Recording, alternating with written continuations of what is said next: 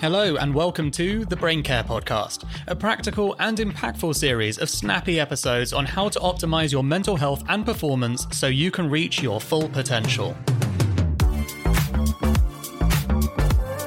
My name is Dan Murray-Serter, and I'm the co-founder at Heights. We make smart supplements and clever content with the world's leading experts to help you take care of your brain so it can take care of you. Dr. Rachel Kent is a lecturer and researcher at King's College whose PhD and ongoing research examines how digital tech influences our mental and physical health, with a particular focus on digital behaviours in lockdowns 1 to 3, and hopefully that's the last of them, and the use of health tracking apps, for which I must say I use plenty of. She's here to illuminate us on the impact that focusing on being very healthy might be having on us, and potentially as a downside as well. So, over to you, Rachel. The first question I'd love to know is what you've actually learned by studying our digital behaviours during these regular lockdowns.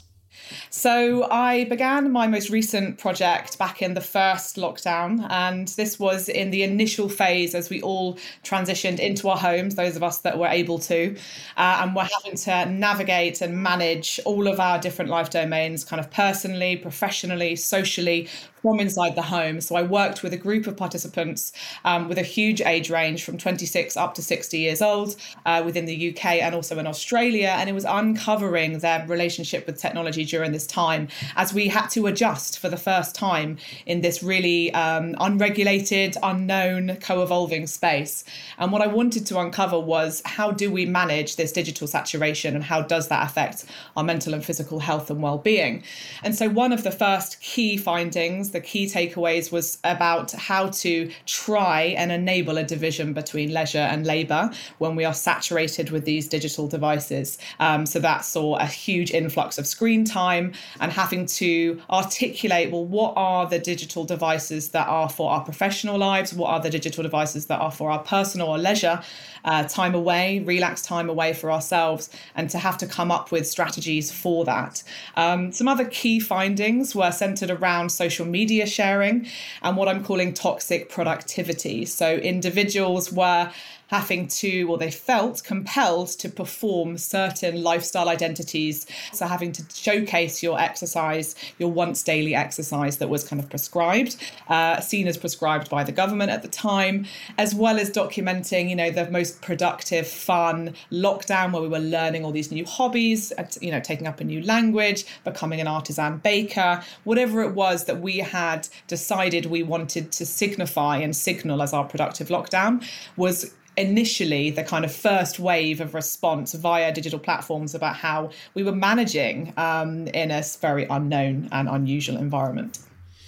Amazing. So there's a lot there, a lot to unpack. I love the term of division of, was it labour and leisure? And leisure, yes. Yeah. Okay. So what kind of tips do you have for us from your study then? And I guess a very good question to ask you is, how well behaved are you? How much do you pay attention to your own research? So that's a great question. I'm a very reflexive researcher. I'm an ethnographer, so I work with people in their everyday lives to uncover what the challenges and opportunities of technology is in their everyday life. And that leads me to the mental and physical health impacts. For me, I have learned so much from that. I learn from my participants, and I have adopted so many different practices and strategies which have changed over the course of lockdown 1.0 to 2.0 to now 3.0, and hopefully, as you say, no more after this. And so just some of those kind of tips and things that I would like to impart and share that are working for me and that are working particularly with the businesses and the individuals that I'm working with is about identify what those divisions of labour and leisure tools are. So when you are using your iPad, you're picking up your phone, whichever device it is you're engaging with, that you are intentional about what you're picking it up for, rather than habitually just going onto your laptop, checking emails, then you're picking up your phone, you're scrolling, you're WhatsApping, or you might be going onto Netflix on your iPad, and then you're doing work emails, and you're having a saturation of these digital devices all at the same time. I don't think many of us now would watch Netflix without our phone in our hand, or would be simultaneously, on multiple screens at any one time. So my first advice is always to be intentional about which devices you're using for which purpose and what you're getting from that. What is the purpose of it for you? Where is it nourishing you? Where is it helping you? Whether it is a professional, commitment, like an email that you have to respond to, or whether personally you want to check in with that friend. Think about it before you pick up that device to ensure that when you are using it, you don't then slip into the rabbit hole of wherever it might take you. So that would be kind of one of my key things, is being intentional about which technology you're using, when and why. Second thing is digital detoxing. And this term kind of gets thrown around a lot. And this isn't to say throw out all of your tech. That's not going to kind of serve any of us, particularly at the moment. We can't, we don't have that option. But what I mean by that is to think about times in your day when you can disengage, to have that break, to have that mental space. So whether that's going for a walk, as most of us are doing, every day, that's what we do. We can only go for a walk. Leave your phone at home if you can, or turn your data off so you don't scroll on Instagram whilst you're walking. Put your phone in a drawer so that you don't habitually pick it up like it's an extension of yourself, as we all do without even realizing we're doing it. Have 2 or 3 evenings a week where you try and switch off from a digital screen and go analog, is what I kind of call it. So pick up a book rather than a Kindle. Try out a new hobby or an interest which isn't mediated via the screen. And one thing that I find really useful, which we've spoken about briefly before, is this 24-hour kind of reset, which I try to do at least once a week, where I don't have my phone on for 24 hours. And I understand that, not everybody can necessarily do that, but at least a period of time where you can fully reset. And that time away from the screen, it does give you that objective observer headspace where you can go, oh, actually, yeah, I am scrolling and I'm comparing my lifestyle on social media, or I am just kind of spending so much time on WhatsApp talking to everybody. Do I need to do this? Does that actually boost my mental health at a very traumatic and challenging time as we are living through at the moment?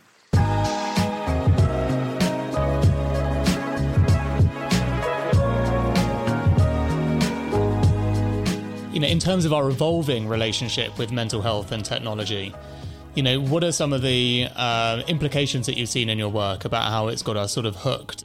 I think the key thing in my research that I've seen since I did my PhD research project was the convergence of the platforms that we're using and the huge kind of adoption and wide pervasive nature of the consumer apps that have become available, whether that's kind of health tracking or social media apps. So we see that our life now, we are operating within, these personalized data economies where everything is linked, everything speaks to one another, everything is targeted back to us.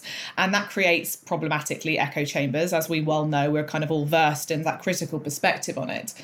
So I think the key thing that I've seen is just the shift towards using 1 or 2 applications for 1 or 2 areas of your life to manage. Maybe it's health, maybe it's fitness, maybe it's nutrition, maybe it's just a hobby, maybe it's something that sparks an interest in you, to using digital platforms to manage and mediate nearly all of our life, particularly outside of the home in the current climate. And so how do we as individuals manage that surge? And I don't think that it is something that we shouldn't be concerned about. I think it's important to recognise that there is an element, we need to think about it in the context of balance, that we do provide our enabled sociality, supportive environments online, the communication, the connectivity, particularly in lockdown. It's incredibly amazing to be able to talk to anybody. And of course, technology affords us that. And, we shouldn't ignore that.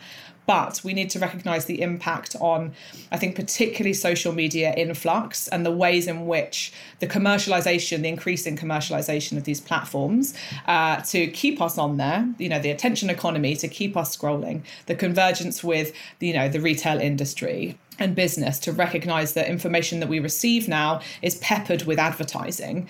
And so we have to, as consumers and as users of digital tech and apps, have to be very conscious and critically engaged to recognise that the information we might be receiving, whether that's in a health context or anything, is going to be peppered with advertising that is targeted based upon our personalised data economies. I know that you're very passionate on this topic, and I've just recorded that I broke my fast on 0. Later, I'll go on my Peloton and track on my Whoop, how intense my workout was based on my sleep. And, we've had a little brief conversation already about, the impact of tracking all these different digital health markers. And obviously, from my point of view, it's keeping me healthy. It's giving me information about how hard I should work out or whether I should take a rest day. And, sometimes I think that's obviously very logically, we should be able to assume that for ourselves. And sometimes you don't, and might be surprised to see that it's not a good day to go harder on your exercise. I'm wondering what your professional perspective is on people like me that are becoming increasingly engaged with digital trackers to tell me how I am. It's a fantastic question. And yes, it's what I'm very, very passionate about. And throughout all of the research that I've been doing, and I've been looking at health tracking for almost 10 years now throughout my master's and PhD research and since then. And the overwhelming advice or the overwhelming finding for me is always to trust the instinct of your body over what the device is nudging or the design is nudging you to do. Because fundamentally, data, quantifiable data, cannot necessarily capture the entirety of our human body and form. And a lot of the applications can work to a degree as a one-size-fits-all model of health or fitness tracking. So we need to recognize that when we see that data, that provides a sense of self-worth and gratification and acknowledgement of that exercise, which is so supportive and motivating. And that social fitness element, I think particularly at the moment, can be really rewarding. And that's not always necessarily a bad thing. But when it slips into what I would argue is coercive or potentially quite persuasive from the design nudges, from the notifications that you might get from your device, is when you are responding to that, when you are embodying what the device is saying by going out and doing exercise that you at that moment in time don't physically feel up for doing for whatever reason. And that's where the problematic shift comes into play, where you are being nudged by a design. And there's quite a mechanical response for us to do something based upon acquisition of data, and that our self-worth becomes tied to that data that we acquire, whether that's on a graph that's, our run times are decreasing or we are, losing weight or whatever it is. Seeing that accumulation of data within your tracker is hugely kind of congratulating to oneself, and it provides a huge sense of self-worth. But ultimately, we must remember that it is just a device, and that sense of self-worth and gratification has to come from your human instinct and from trusting how your body feels. And as this is the Brain Care podcast, it'd be remiss of me not to ask, what does the term brain care mean to you? So, how do you take care of your own brain in your own life? What are some top tips from you? So for me, it's all about a holistic approach to health. So for me, when I think about my brain care and looking after my mental health, it's so intrinsically tied to my physical health.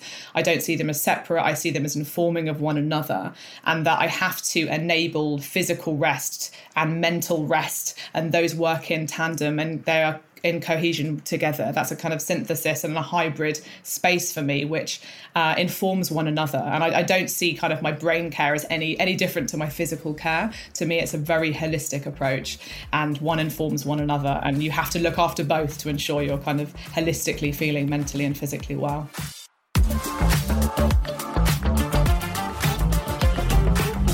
Thank you so much for listening to this episode of the Brain Care podcast. Don't forget to leave us a review and subscribe so you don't miss any future episodes, and follow us at Your Heights on Instagram and Twitter for daily doses of brain care. If you want to know more about how healthy your brain is, you can head to yourheights.com/brain health to get your free score from 1 to 100. See you next time.